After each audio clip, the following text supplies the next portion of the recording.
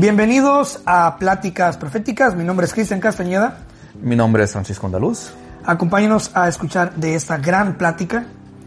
Una plática llena de temas dulces y amargos. Bienvenidos. Bienvenidos. Episodio número 44 y me temo que puede ser el último, ya que Francisco y yo somos una especie indebida, somos una especie casi ya ilegal, güey, extinta casi. Francisco, ¿qué se siente ser uno de los últimos hombres del mundo? Ando con la sangre un poquito caliente, Cristian. ¿Eres bravo, güey? ¿Quieres Ando. tirar putazos, güey? Yo también. Es que no nos están arrinconando, Cristian, a personas como tú y como yo, que nos gusta expresarnos, nos gusta la expresión libre, nos gusta hablar sin pelos en la lengua, sin censuras, y lo que está pasando en las redes ahorita cada vez más a personas como tú y yo con vistas, con puntos de vista a lo mejor no convencionales, nos están callando. Y ese es el tema que traemos hoy, entre muchos, de que nos están forzando a buscar otras aplicaciones. Ya lo que es los típicos que tienen monopolio ya nos están enfadando. Cada vez más te están diciendo, no digas eso. Este comentario te lo borramos porque dijiste algo contra nuestras reglas de comunidad. Me caen gordo, me caen gordo. No sé qué está pasando, no sé qué está pasando. Lo acabas de decir, monopolio. Monopolio, el exceso de control, el exceso de poder genera exceso de confianza, genera exceso de control y exceso de poder. Fíjate que te quiero contar que esta es la segunda vez en esta semana que amigos míos, uno de ellos con muchísimos seguidores en TikTok y otro de Ajá. ellos que no tiene muchos seguidores, pero también obviamente tiene más que yo, o sea, más que yo, tan solo Sí. estamos hablando de TikTok. Y hoy precisamente tuvimos audios, nos mandamos audios y me dice que está en una especie de shadowbound. Haz de cuenta que antes subía un video y tenía 100 likes, 100 vistas, comentarios. Entonces lo que es normal es que tú empieces a contestar comentarios buenos, malos, a interactuar con la gente, ¿no? Y, Ujú. y entonces haz de cuenta que él miró que su cuenta estaba creciendo y dijo, ¿sabes qué? Voy a hacer lo que se llama una depuración, que es, en otras palabras, una limpieza, ¿no? Entonces empieza a hacer Ujú. una limpieza de cuentas que ya no lo siguen a él, que él ya no sigue, que ya no se le hace de interés. Y de repente le llega un mensaje a él de que ha sido bloqueado de ciertas funciones por actividad sospechosa. Entonces ahora resulta que también no puedes tú limpiar tu perfil, no puedes ir tú quitando likes y eliminando cosas porque también te puedes poner en el radar. Te tengo Ahora, una, Cristian, te tengo una, échala, te tengo una. échala, échala, échala, porque hoy vamos a tirar veneno, güey. Yo soy una persona tradicional. No me gusta ver cosas de brujería. No me gusta ver cosas muy groseras. A mí el humor puede ser a ver un poquito oscuro y pícaro. Está bien, un poquito pícaro. Pero ya cuando son cosas sexuales como transexuales, yo no sigo a gente así. No porque sea malo, no porque no tienen su derecho de serlo. Están en todo su derecho de decir, ok, yo ya me siento mujer, está bien. Y conviértete, transfórmate, hazte la operación, hazte el cambio de género, lo dará. Si tú piensas y tú quieres ir esa vida. Pero yo cuando me salen páginas de ellos, yo los bloqueo. Yo no sigo a ninguna persona trans o gay. No me gusta, ¿no? No quiero ver a dos hombres cesarse, ni a dos mujeres. Y no sé si TikTok un día me va a decir, ¿sabes qué? ¿Por qué este gay no más bloquea a esas personas? ¿Te imaginas que un día dices, todo lo que es satánico, de brujería y de trans y de gays, Francisco lo bloquea? Este es una persona, es un bigot, es una persona mala. Le vamos a cancelar su cuenta porque no quiere seguir a esas personas. ¿Te imaginas, Cristian? No, pues ya está pasando, ya está pasando.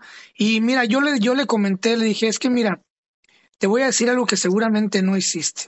Y yo tampoco, nadie en su momento, porque lo que quieres es empezar a ver, consumir y crear, ¿no? Le dije, ¿tú leíste los términos y condiciones? Y me dijo, no, la verdad no. Y ese es el problema, que no leemos antes, solamente lo que hacemos es sí, acepto, sí, no soy un robot, sí, aceptar los cookies, sí, quiero, sí, yo atestigo que sí, y ya, Oh, y dame los videos, y déjame ver, y déjame consumir. Entonces, cuando no lees los términos y condiciones, esos términos y condiciones van cambiando, güey.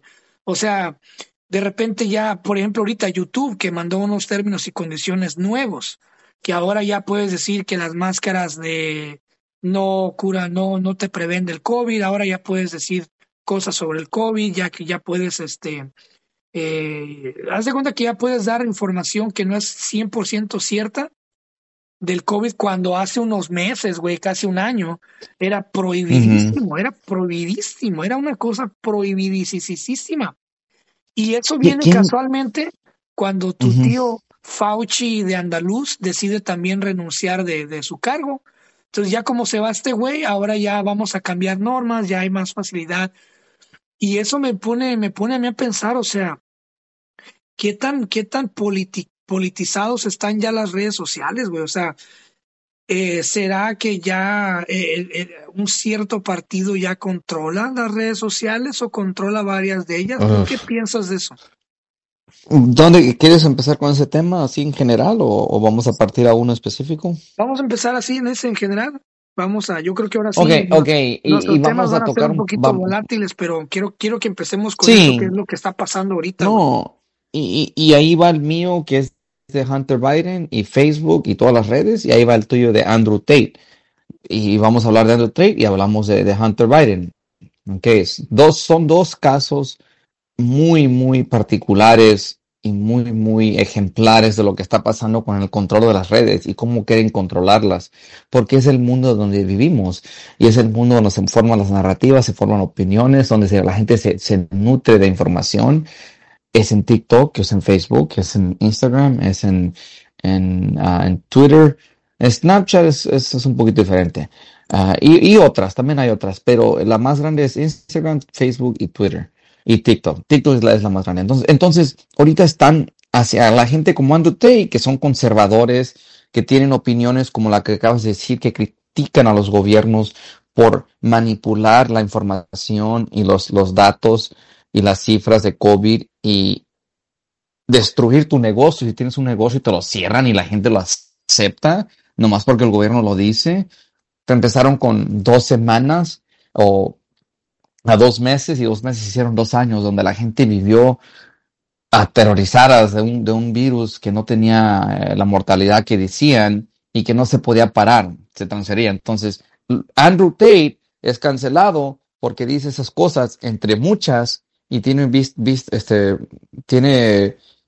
posturas, lo que la gente diría son posturas tradicionales de que el hombre debe de ser fuerte, el hombre debe de ser un líder, un hombre debe de no dejarse manipular, un hombre debe, si me entiendes, Chris, da muchas opiniones de cómo volverte fuerte mentalmente, físicamente, espiritualmente. Entonces, les está calando y les está criticando a toda la mafia del poder. Es un poder impresivo que tienen con las redes y con gobiernos y con bancos y todo el poder que existe en el mundo, que a ellos no les gusta que vayan contra su narrativa, contra sus leyes, contra sus formas de ver y te quieren como un borreguito. Y ya luego tienes Hunter Biden, que es parte de su equipo, es parte de la izquierda, es parte de los demócratas, las compañías de tech, y le tapan en 2019, en 2020, cuando van a salir a la luz que tiene una computadora que él olvidó en un repair shop, en una tienda donde reparan las computadoras, y sale que tenía pornografía inapropiada, tenía fotos con prostitutas, tenía fotos usando drogas, un chingo de cosas ilegales y no le pasa nada.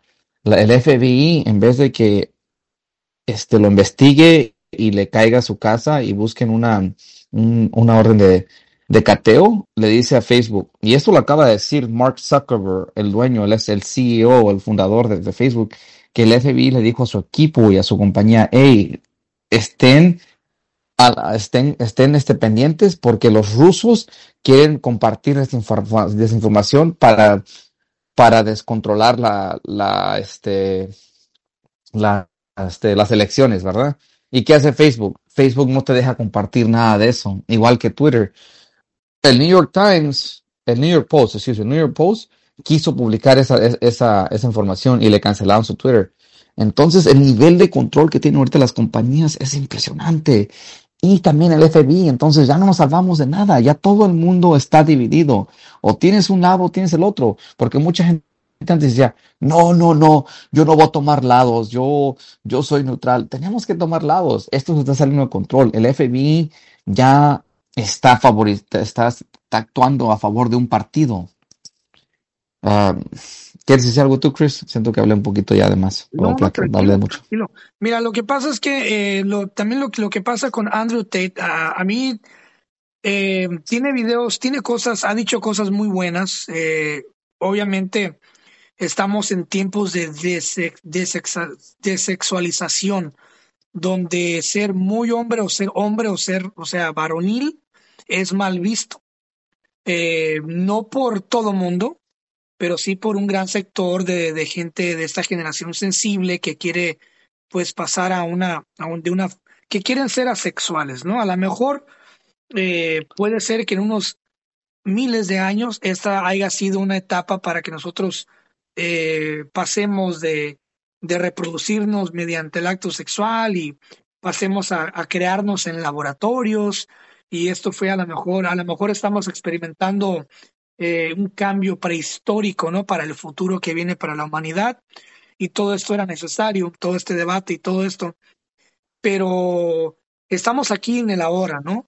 Y hay mucha gente, güey, o sea, hay muchos hombres que la verdad se sienten un poquito abrumados, o sea, sobre todo adolescentes, que, que en sus casas no tienen una adoctrinación correcta de disciplina de hombre. La mayoría de los casos les falta un padre en casa Ujú, ujú, o tienen un padre en casa que también fue mal adoctrinado. Entonces, ¿qué es lo que pasa? Que ahora el niño empieza a crecer y la única figura femenina que tiene en su vida es su madre, ¿no? Y de repente se empieza a atraer hacia otras mujeres, pero ¿qué crees? No tiene las capacidades sociales para interactuar con esas mujeres.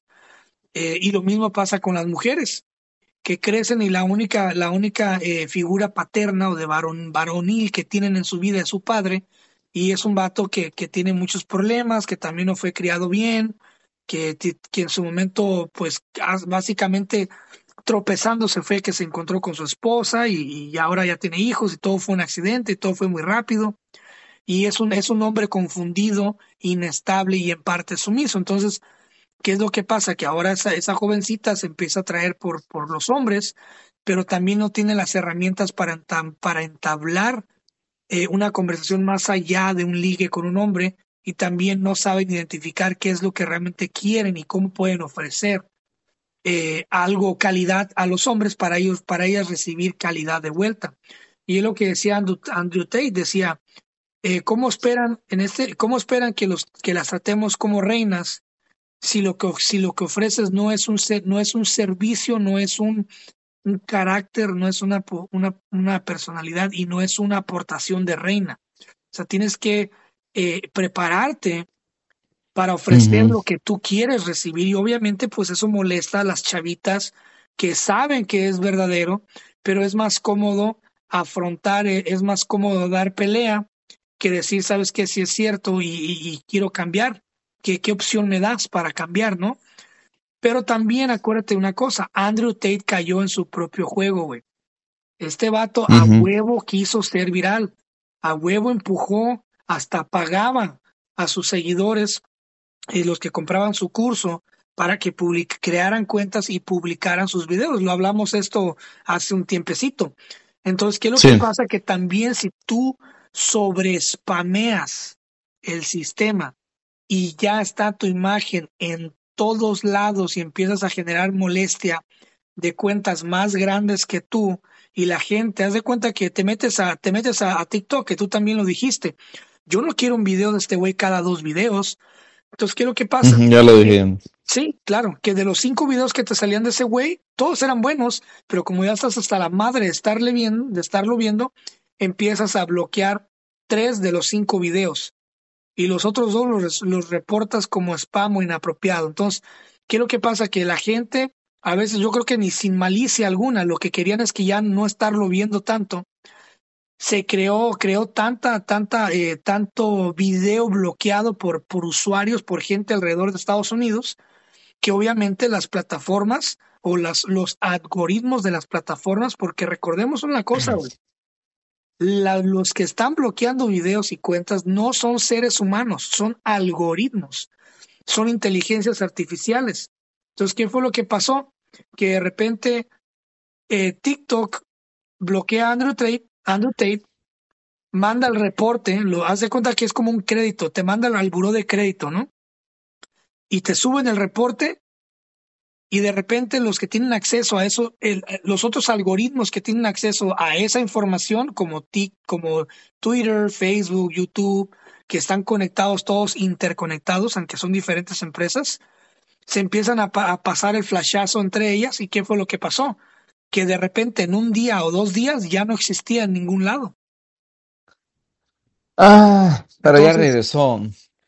sí, pero Es más no, allá, es más allá de que está rozando mal a muchos usuarios, no lo puedo decir la palabra, se me va la palabra. usuarios. Usa, no lo puedo decir. A la gente a la gente común y corriente, pero no fue eso lo que lo canceló, Chris, que Bueno, la gente claro, no, esa, reporta sus esa fue videos. una, esa Lo, fue lo, una de mil lo, lo- razones. no, bloquean las cuentas y todo. A él le bloquearon su Twitter, digo, su Insta y su Face sin haber quebrado las reglas. Lo tienen de misógeno. Un misógino es una persona que, y no sé la definición oficial, pero imagino que un misógino es una persona que pone el hombre por arriba de la mujer en todo lo que cuenta, en inteligencia, en valor, en todo, pues, en todo, en todos los aspectos buenos. Piensa que el hombre es mejor que la mujer. Y pues eso es absurdo. Nadie piensa eso.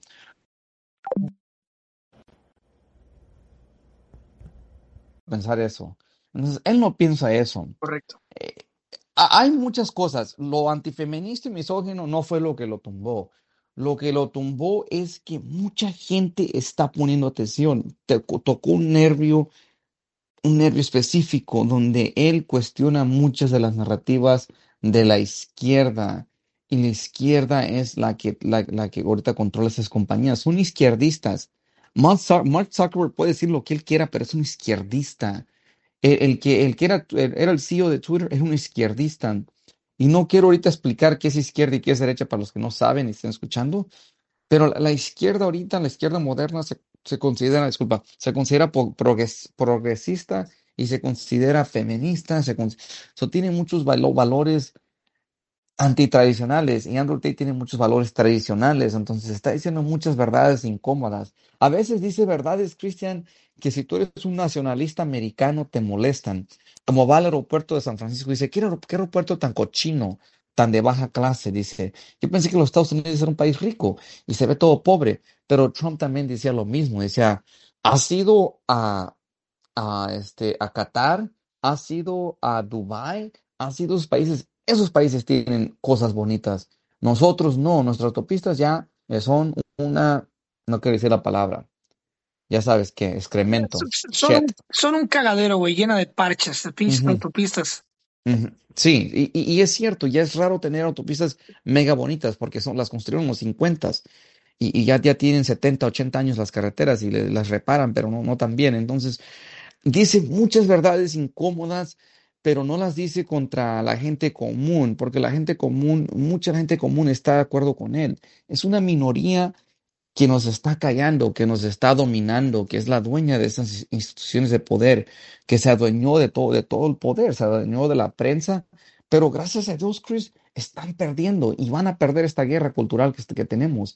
Esta guerra cultural la van a perder ¿Por qué? Porque vamos a hacer campaña, nos vamos a levantar, vamos a compartir sus videos e historias, no nos vamos a callar, vamos a decir las cosas que dice él, vamos a buscar alternativas, vamos a construir nuestras compañías, vamos a ir a Rumble o a cualquier aplicación que no tengan control ellos, pero la gente va a dejar de usar sus aplicaciones. Facebook va a caer, Instagram va a caer, no se van a quedar en poder para siempre si van a seguir con sus payasadas. Entonces, iba a ser un punto, pero se me fue el rollo porque estoy como animado. Ok, déjelo hago.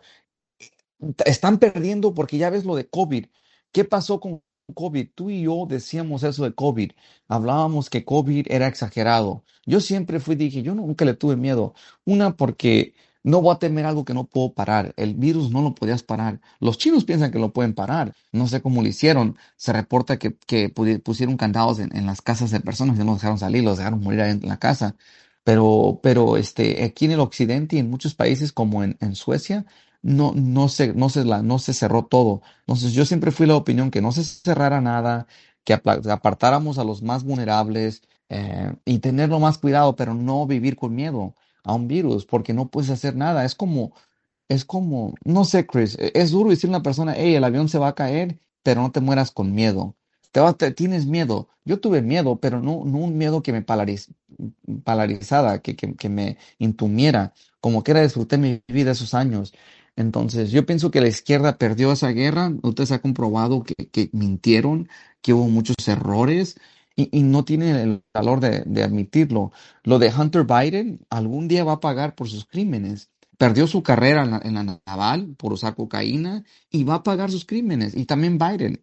Biden va a pagar lo que ha hecho, toda su corrupción. Yo pienso que en esta vida todo se paga. Hay justicia. Los Clintons. Clinton era un megastar en los noventas. Y ahorita Clinton es odiado. Los Clintons son odiados. Más Hillary que William, que el presidente, que President Clinton. Pero también él. Ya se sabe que es un pedofilia, que era amigazo con Jeffrey Epstein. Entonces nos estamos levantando, Chris, poco a poquito, pero es algo a lo largo y no sé qué vaya a pasar. Ojalá en el transcurso de esta guerra cultural no se vuelva una guerra de balazos, pero mucha gente en la derecha, mucha gente tradicional está lista para eso, si se llegara a, des- a desbordar esta guerra que tenemos cultural. Pero no te calles. Si tú eres una persona con valores tradicionales, no te calles. No te avergüences de ser una persona que pienses al estilo de antes o que seas cristiano, que no creas en todo este modernismo o posfeminismo y todo este progresismo, ¿no? Que no te den miedo, nadie tiene que callarte y yo no jamás callaría a los izquierdistas.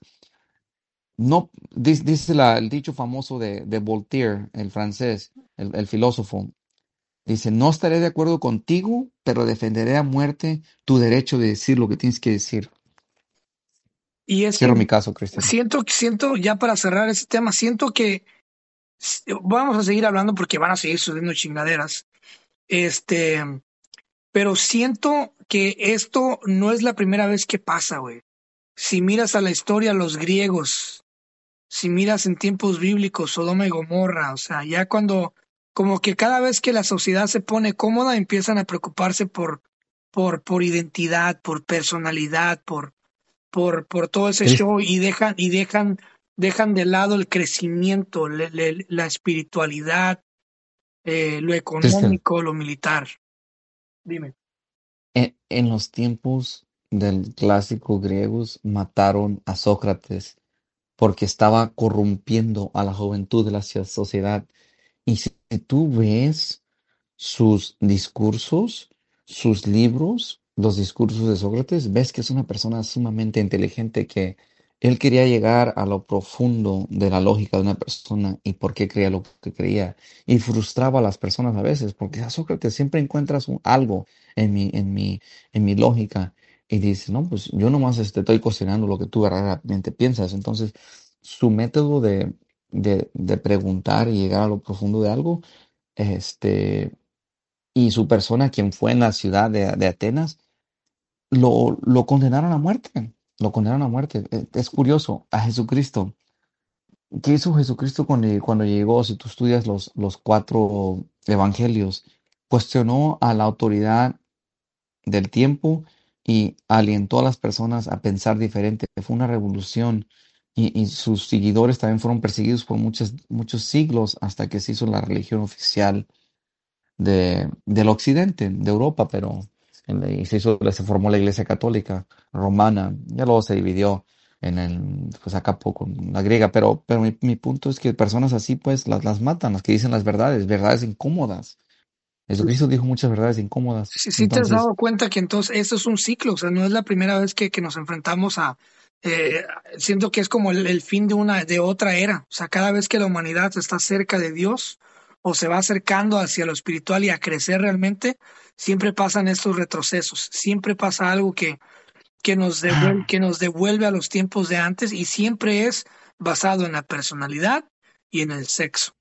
de, Estudien la historia, agarra el libro de historia y vas a ver ujú. que igual la Roma era igual, la Roma cayó por lo mismo, porque ya todo el mundo se enfocó en lo que es el carácter, en lo que es la política, en lo que es división interna y de repente el mundo se los comió. Así pasa y no sé, Eh, no quiero ser muy apocalíptico y pensar que estamos al final en los últimos días, como mi padre que es testigo de Jehová todos los días lo repite, pero sí parece, cabrón. O sea, me dan ganas de pensarlo. Una frase famosa y yo creo que es cierta y tú la has visto, yo la he visto, la hemos compartido. Joe Rogan la dice, los tiempos buenos crean a hombres débiles. Los hombres débiles crean tiempos malos. Los tiempos malos crean hombres fuertes. Ahorita estamos en el punto donde los tiempos buenos crean hombres débiles. ¿Y qué sigue de hombres débiles? Tiempos malos. Vamos a pasar por tiempos malos. Y esos tiempos malos van a crear hombres fuertes, van a crear campeones. Entonces, vamos a tener que pasar esta tormenta. No sé si es una generación o dos, que vaya a ser el ajuste. Vamos a tener sequías, eso sí sabemos. Vamos a tener un clima errático. Vamos a tener pelea por recursos. Vamos a tener cambios. Y eso tú lo traes el tema y podemos brincar al tema ahorita ese de que vamos a cambiar de carros de Sí, la, de pues la ya hablamos combustión del FBI, interna al carro eléctrico. hablamos del FBI de Hunter Biden, que obviamente pues hay mucho encubrimiento allí. Ya Ujú, yo para cerrar lo de Hunter Biden, yo creo que ese tipo está pidiendo a gritos que lo maten. Y me imagino que ha intentado hacerse daño, pero hay alguien que lo cuida de que no lo haga. Pero si mira sus fotos, si mira su persona, es una persona que ya no quiere vivir. Pero como es el hijo del presidente en curso, ahorita en turno, lo van a cuidar. Pero ¿qué es lo que va a pasar cuando Biden se retire y se muera, digamos? ¿Con quién va ujú. a quedar Hunter Biden? O sea, va a ser un niño de 60 años desprotegido y yo siento que él no va a acabar bien. Es una persona que se ve que ya no quiere vivir. Y no lo digo yo, lo dice su propia cara. Vean su cara. Entonces, Ujú. hablamos de eso, ya hablamos de la censura de Andrew Tate, que ya está regresando. Obviamente, seguramente ya hizo un trato millonario con Rumble para hacerles publicidad, porque este güey vive de la atención mediática. Ese es un chingón, sabe lo que dice, tiene una vida ejemplar, pero también pues él monetiza, ¿no?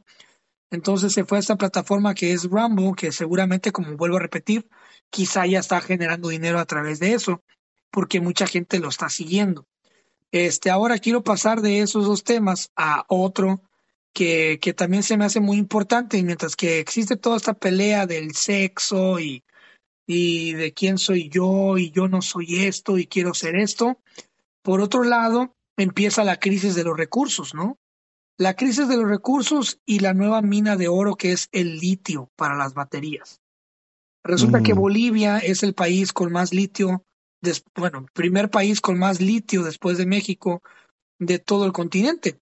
Entonces México y Bolivia se han unido para crear un carro que cuesta entre $5,000 a $6,000, que se llama Quantum, que tiene el mismo tamaño mm. que un Atos, un Chevy Atos, chiquitito, que te da creo que como 300 millas súper, súper práctico, que se carga rápido y estos carros van a ser construidos en México y las baterías van a ser hechas en Bolivia.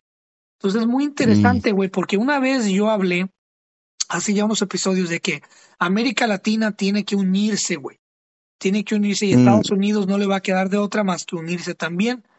Entonces un bloque. resulta que sí, un bloque. Resulta que ahora Bolivia y México van a ser un bloque grandísimo para empezar a vender este carro. Entonces, se me hace mm, interesante que Elon Musk no esté aquí mismo buscando ese litio, sino que ande buscándolo por otro lado.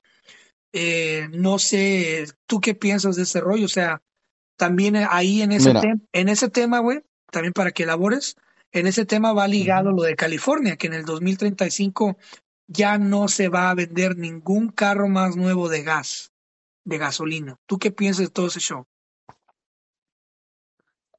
Pues son varias cosas, pero comencemos con el litio y las reservas que en México se piensa que existen, pero no se han encontrado porque se tiene que minar y van a ocupar tecnología del extranjero, que México está pasando por una fase nacionalista de izquierda con Obrador muy agresiva, muy torpe. También Obrador es un torpe porque está bien el nacionalismo, pero no te hace una posición con el leverage, con la palanca para quebrar el tratado que tienes con Estados Unidos. Entonces, veo un, veo futuro en eso, como no hay futuro en eso, es obvio, pero no sé cómo vaya a ser. Puede funcionar con privadas mexicanas más que con una compañía pública. ¿Cómo le quería poner AMLO? Alito, algo así, Ujú. Alito o AMLito, al litio. Entonces, lo que está haciendo California con brincar a carros eléctricos y qué tan importante va a ser el litio en la producción de esas baterías y esos carros eléctricos es algo bueno, es el futuro, pero lo están apresurando mucho. Va a suceder de aquí al 2035, quizás 2040, pero ¿por qué apresurarlo tanto? Deja que el mercado libre solito se vaya ajustando. Si GMC, Ford, Dodge y todas las compañías americanas que venden carros ven que sus carros ya no venden y se vende más el Tesla y se venden más los eléctricos de otros países y Toyota también, entonces Toyota van a cambiar a esa producción. Pero ¿por qué el gobierno quiere a fuerzas forzarlo y poner fechas? Porque ya Cuando nadie no puedan, ya nadie respeta a Estados Unidos, nadie le quiere vender petróleo a buen precio, güey. Estados Unidos no ocupa petróleo del mundo, Cristian, lo producimos aquí, entonces hay petróleo para tener buenos carros que no sean eléctricos.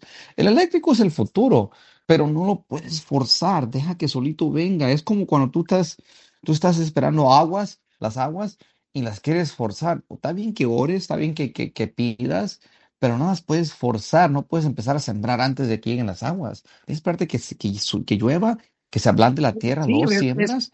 Entonces, California está contando los pollitos antes de que nazcan. Está contando becerros. Entonces, no está bien. Y quiere ser el líder en el medio ambiente, pero hey, tranquilo, eso va a venir. Del carro ese, déjeme brincar un poquito. Está bueno el tema, pero aunque brincar el carro. Está bien, tiene una marqueta niche. Quiere decir que para carros baratitos y para manejar aquí nomás de tu pueblito, porque no creo que lo dejen subir a la autopista ese carro, no se ve con esa. Entonces, yo no soy malinchista, pero la verdad, México y América Latina llegan muy tarde a la marqueta de carros, los van a aplastar las otras compañías, pero no quiere decir que no se metan, está bien que traten de competir. Si es una cooperación entre Bolivia y México. La verdad no sé qué está pasando con Bolivia, Cristian. Evo Morales fue removido del poder y la verdad no he visto Sudamérica, pero sí sé que tiene esas reservas y van a ser importantes y van a valer.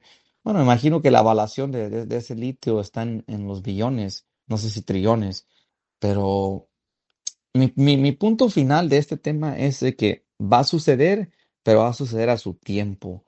No más pronto, no más tarde. Y el gobierno lo quiere forzar.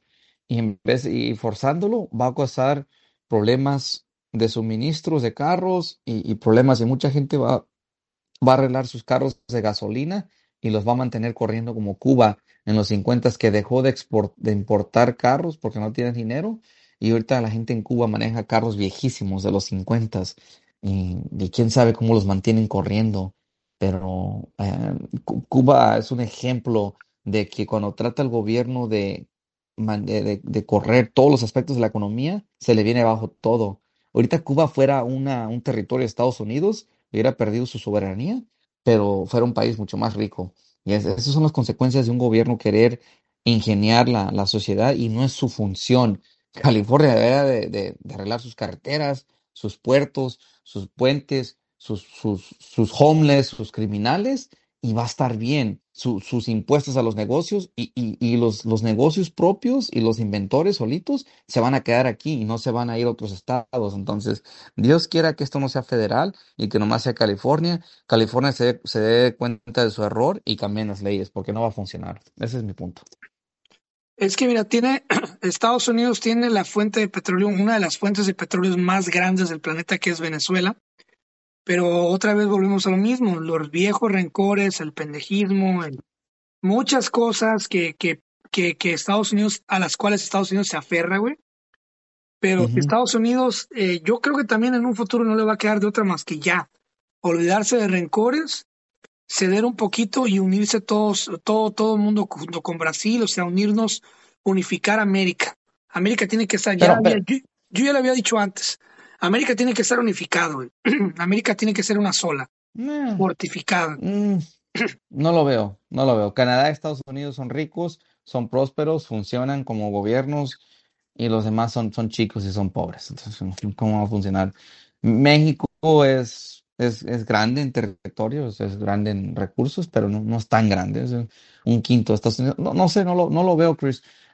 Veo más a los países como Sudamérica ser un bloque, pero Brasil no encaja porque Brasil es súper grande. Pero un bloque, una moneda suramericana. No sé qué cambios hubiera para su economía si quieran tener un comercio libre como la Unión Europea y una moneda. No sé, pero, pero, ¿qué te iba a decir, Chris? Está interesante ver inventores y compañías que se animen a meterse a ese mercado de los carros. A mí me dio gusto ver a Marcelo Ebrard, quien yo pienso que es el mejor candidato que tiene ahorita México, por Correcto. cierto, Chris, para el 2020 Yo voy a 2024. votar por él. Pero bueno, ya para cerrar el tema, Ajá, sí, ahí te sí va, hay ahí que te tercer va, tema. ahí te va cómo va a funcionar este carro, el Quantum, ¿verdad? Oh, Obviamente, ¿quieres hablar de Quantum? Sí, ya nomás para cerrar, sí, hay que obviamente cerrar. este carro se va a poner en operación en ciudades como Ciudad de México, posiblemente Monterrey, León y Ujú. Guadalajara. Entonces, Pero lo vas a poder ordenar, lo vas a poder ordenar en cualquier parte, ¿no? en ciudades como la Ciudad de México, aquí te va cómo va a funcionar este carro. ¿Ok? En ciudades como la Ciudad de México, ciertas calcomanías o ciertos carros pueden operar durante ciertos días. Lo que va a pasar con este carrito es que este carro tú vas a poderlo manejar los 7 días de la semana. Entonces, Mm. toda esa gente que un día tiene la troquita y otro día tiene el bocho para poderse mover en la Ciudad de México, o sea, hoy no circula mi Hay carro, excepción. claro, hoy no circula mi Honda, por eso tengo que usar el metro, ¿no? Y ahora esa gente que en lugar de guardar el Honda y brincarse al metro, lo que van a hacer es vender el Honda y aplicar para ese carrito y manejar su carrito los 7 días a la semana. Y va a haber estacionamientos grandotes, van a empezar a hacer edificios, vas a ver, o subterráneos, donde vas a poder estacionar estos carritos y cargarlos a un precio accesible, güey. Entonces, van a buscar la forma, yo creo que Marcelo Ebrard viene con todo en ese aspecto y va a ser muy interesante, güey. Ponle que funcione, ponle que no, pero es interesante ver cositas así nuevas, güey. A mí me emociona mucho. Yo, Mm, yo soy mucho de sí, tecnología, a mí me pero, gusta mucho ese show, a ver qué pero tal si, funciona. si el carro vale $5,000, ¿no, Chris? ¿O cuánto Ujú. vale? Entre So, el cinco carro mil a seis mil comienza, quinientos ponle. comienza en $100,000. Con unos $50,000 más te compras un carrito con combustible que corre mejor y te deja correr en cualquier lado. Estos carros van a estar limitados a nomás a la ciudad, no corren rápido, Sí, no están protegidos, están mega chiquitos, no tienen espacio. En México la gente siempre anda en muchos carros. Eso está bien para una persona que mandaditos de aquí a un pueblito a otro pueblito o dentro de tu para ciudad. alguien que reparte comida como Uber Eats, para alguien que hace cositas así de paquetería pequeña. O sea, Sí, van a ser buenos para muchas cosas, la verdad. sí, pero no sabemos qué calidad van a tener las pilas, si van a aguantar la recarga, si van a durar muchos Las tiempos. lluvias, las Son cosas. inundaciones, los baches. Mira, yo te digo algo, Cristian. Yo tengo un carro viejito que tiene ya casi 20 años y corre excelente. Es un Toyota Camry del 2006. Ya va a cumplir 20 años en el 2026. Si llegamos, Dios quiere, al 2026. Ya estamos aquí a 4 años de eso. Y, y yo no creo que la tecnología de las pilas todavía esté para aguantar 20 años. Pero sí aguantan como 10 años, que le sacas mucha vida y mucho uso a un carro eléctrico. Entonces, vamos a ver qué pasa. Pero yo no me emocioné tanto. No me emocioné tanto. Me emociona y quiero ver qué va a hacer Toyota, porque Toyota fueron los líderes y siguen siendo los líderes en el híbrido, que ponen un motor con combustible, con combustión interna y ponen un motor eléctrico, o se ponen los dos y te dan muchas millas a sus carros y fueron los líderes y son los líderes, pero ahorita ellos no sé si ya sacan una línea de carros eléctricos, pero para mí yo soy adoro la Toyota, soy como el fan número uno de la Toyota, adoro la historia, quizás algún día la conté aquí en el podcast, una historia detallada de cómo comenzó esa compañía porque se me hace interesante. Y Estaría hay un padre libro muy un día interesante. dedicarle un podcast a carros, ¿no? Pero bueno, Sí, estaría chido. a ver, Pero tenemos que cerrar. Sí. quiero que me des tu tema. Me llamó mucho la atención sobre las medicinas y medicinas para Alzheimer y la depresión. ¿Por qué escogiste ese tema? A ver, elabora poquito, ¿qué es lo que está pasando ahí? Cristian, yo siempre lo que yo digo como que se vuelve realidad. Y no todo, obvio, pero muchas cosas. Entonces, yo de COVID, muchas cosas que yo dije, yo siento que eran real. Decía, hey, la máscara no sirve, es puro trapo. Pero déjeme enfoco esto. Yo de joven siempre dije que la mejor medicina para la depresión y mucha gente lo ha dicho, son tres cosas básicas. Tienes que comer bien, aunque no quieras, tienes que comer bien más o menos tus comidas, que tenga tomate, verdura, poquito, tu frutita, tu comida, tomar mucha agua, tratar de dormir poquito y la tercera, poquito ejercicio, ir a caminar. Con eso ya solucionas un tercio, la mitad de tus problemas. Y, y químicamente, no nomás, químicamente no puedes arreglar tu cerebro, tu depresión. Tu depresión va más allá. Cuando estás desanimado, cuando estás agüitado, cuando no estás encerrado y no quieres salir y no tiene sentido la vida. Tú le tienes que dar sentido a la vida. Entonces, ahorita acaba de salir estudios que hicieron un estudio de las drogas, de las farmacéuticas que dan para la depresión y encontraron que el placebo hace el mismo efecto que la medicina. Entonces la medicina no tiene ningún beneficio. Es puro placebo, es puro en tu mente que piensas que estás mejorando. Pero antes, las personas que toman las medicinas a veces les afecta mucho su cerebro y andan todos, con la mente toda como foggy, ¿cómo se dice foggy? Como un poquito Sí, una mente aturdidos, borrosa que provoca que se olviden de aturdidos. cosas, aturdidos, confundidos con ansiedad. Ujú. Y esos son estudios que acaban de revelar que esas medicinas no funcionan, que es más allá de lo químico, no lo puedes arreglar químico con dopamine, con químicas en tus cerebros que tomas en píldora, y también en Alzheimer's. En Alzheimer's tengo una abuelita que se le olvida todo, ella todo se le olvida, nomás se recuerda las cosas de antes y cada vez más ya no sabe dónde está, ya no sabe quiénes son como tengo una tía que es de mi edad y tengo a mi mamá, esa tía fue la última que nació y le decía a mi tía, oh, Kina, que es el nombre de mi mamá, y luego le decía a mi tía, no, yo soy Bere. Entonces mi abuelita ya está bien mala, le dan medicina, yo no puedo comprobar, pero ahorita acaban de salir estudios que igual que con la medicina de la depresión, las farmacéuticas, con tal de hacer dinero, Chris, les pagan a doctores y pagan por estudios y hay mucho dinero allí y son unos hambrientos al dinero. y manipulan los datos y tienen que volver a hacer estudios independientes a veces para encontrar estos tipos de resultados que se encuentran las farmacéuticas engañando a las personas. Entonces yo pienso que la medicina occidental es muy excelente, pero tiene muchas fallas. Y si tú siempre estás dependiendo de drogas, que son drogas para alterar tu mente y tu cuerpo y tu, fisiológicamente quién eres, eso no funciona. La medicina debe ser para remediar algo, pero debe de ser nomás poquita y ya cuando rebalanceas algo, debes de quedarse balanceado tu cuerpo. Pero si siempre estás dependiendo de drogas, algo no está bien. Entonces, ¿dónde está el remedio? No sé, no me gusta la idea de tomar pastillas. Yo soy enemigo de tomar pastillas. A mí, si yo tengo un dolor de cabeza, lo voy a quitar porque lo voy a quitar.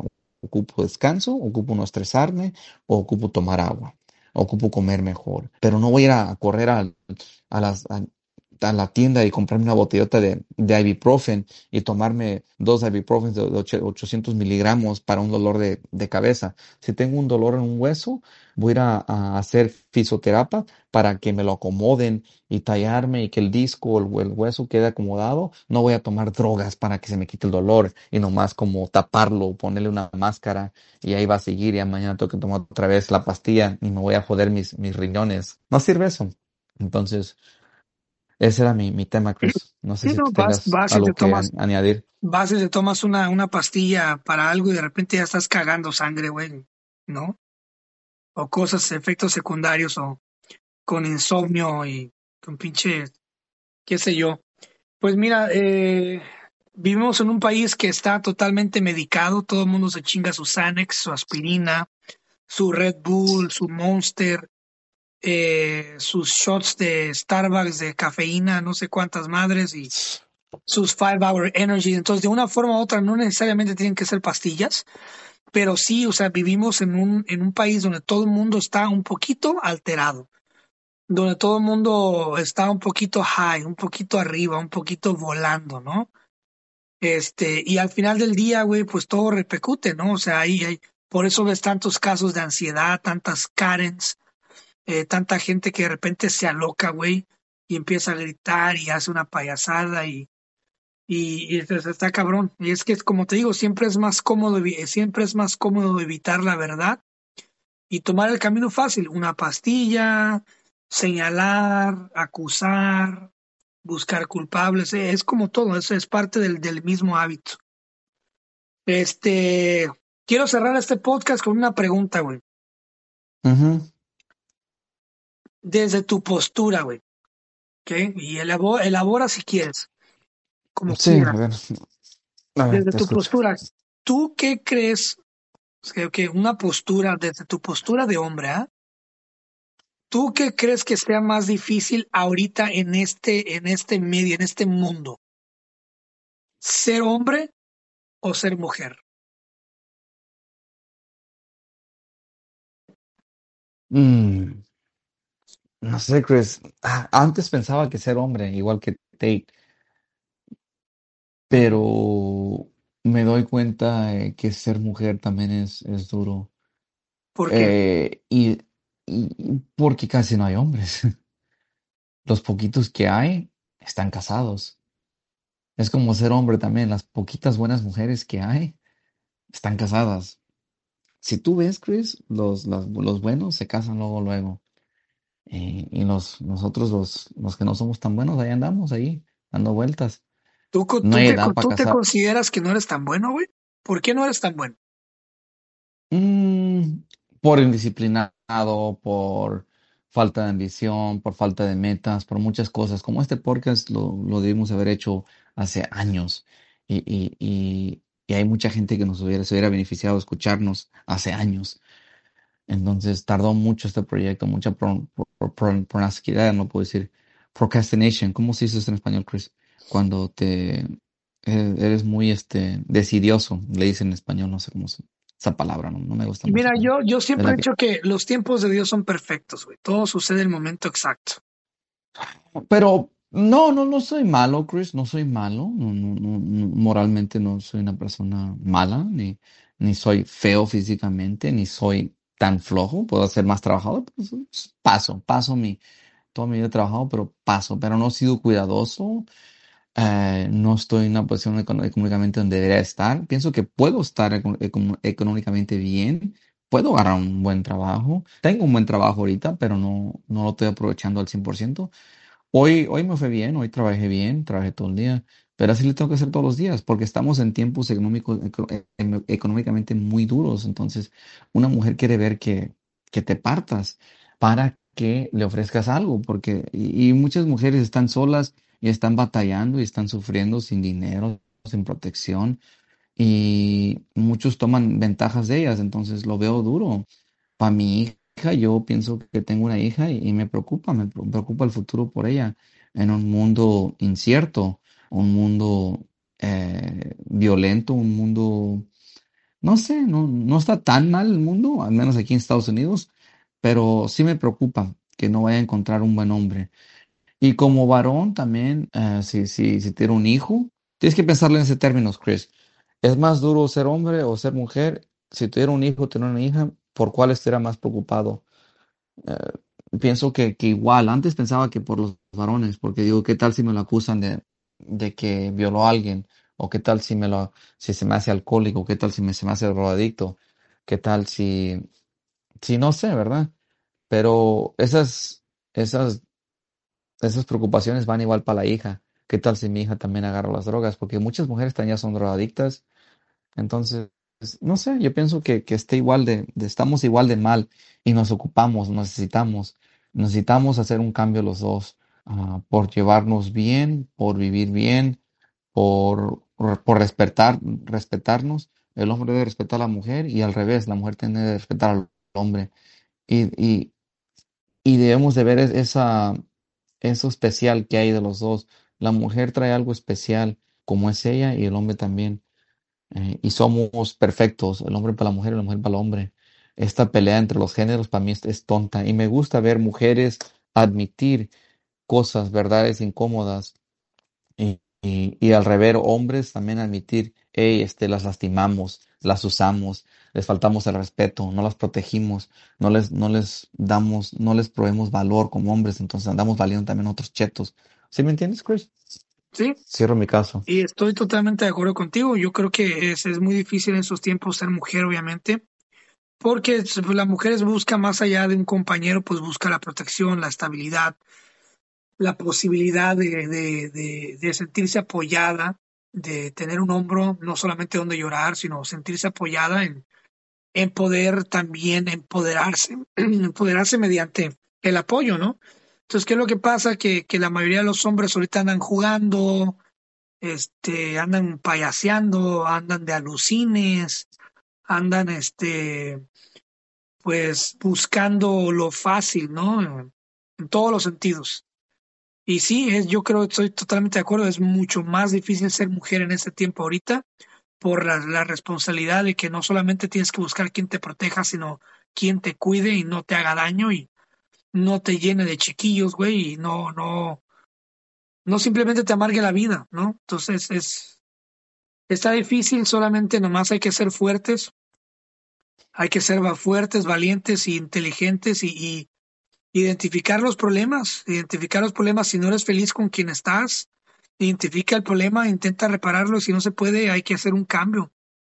Si no eres feliz como eres, con quien eres, lo que haces, todo se puede cambiar, hay que buscar la forma de hacerlo porque después llega uno a viejo y nada más vives de puros recuerdos, de puros hubieras, ¿no? Y ahí estás todo amargado y nomás viendo la vida pasar y mirando a otra gente lograr lo que tú hubieras querido lograr, ¿no? Pero bueno, Francisco, esta vez Ujú. nos pasamos Sí. de lanza, güey, y Mm. nos amanecimos. Ya es de madrugada, buenos días. Este, Buenos días. es la primera vez que grabamos así de tarde, güey. Pero había una necesidad de hacerlo. No, obviamente no fue un episodio lleno de risas y de desmadre, pero es porque amerita ser serios por lo que está pasando. Ojalá que haya una luz al final de este túnel y que la gente se calme y se relaje y que no nos olvidemos de lo principal que es, al final de cuentas, es que la especie sobreviva, güey. Al final de cuentas, y nos estamos mamando todo lo que está alrededor de nosotros. Mientras tanto, estamos preocupados en que un cabrón que trae un pelo color azul le llamen en cierto pronombre y empieza a gritarte y a exigirte mientras nos estamos quedando sin agua, nos estamos quedando sin muchas cosas y hay amenazas por todos lados de todo tipo y recesión y economía y los niños ya no aprenden bien. O sea, hay muchísimas cosas más importantes que exigir que alguien te diga she o ella cuando eres un él, ¿no? Creo yo. Entonces, al final del día, cuando todo se esté quemando, no importa cómo te identifiques, pásame la cubeta porque nos estamos quemando, cabrón. ¿Se entiende? Entonces, ahí es donde Sí, va te a ser más entiendo. importante la especie que los sexos y las personalidades. Hay que sobrevivir como Sí, especie. Entonces, bueno, sí. gracias, Francisco. Nos Ah, vemos esperando, ojalá, que la próxima vez, ya ahora sí ya sea en video, y vernos en persona y convivir y pasarla bien, sí, bro. tenemos que hacer uno en video ya. Yo pienso que la gente ya nos extraña vernos. La verdad, sí. Sería chido subir un video para que nos vean y las expresiones y la frustración y el pensamiento y todo. El próximo quedamos, Chris, ¿no? Aquí El con la próximo va a audiencia ser de en una vez video. ahorita. El próximo va a ser en Aquí en vivo, video. en video. Muy bien. Me ausenté un poco de todo, de muchas cosas en video, por lo mismo de que estoy enfocado en otro proyecto que es mi novela nueva. Entonces tuve que encerrarme a escribir un poco porque Mm, si no, no se le avanza, hermano. Pero bueno, muchas gracias a todos, a todas, a todos, a todes, ¿verdad? a todos. A todos, güey. Y ya, nos vemos. Sí, Ojalá que nos ah, veamos y nos escuchamos la próxima. Ánimo. ánimo. Si te gustó esta plática de pláticas proféticas, créeme que te va a encantar mi otro podcast, el podcast de Cristian Castañeda. En este podcast invito a gente súper interesante que se dedica a diferentes cosas artísticas y no artísticas, a platicar sobre sus cosas, sus talentos, en fin. Son pláticas muy interesantes que te invito a que conozcas este gran proyecto también. Se llama El Podcast Cristian Castañeda. Búscalo en Spotify o en cualquier plataforma que gustes. Y bueno, ahí nos vemos. Muchas gracias, te mando un fuerte abrazo.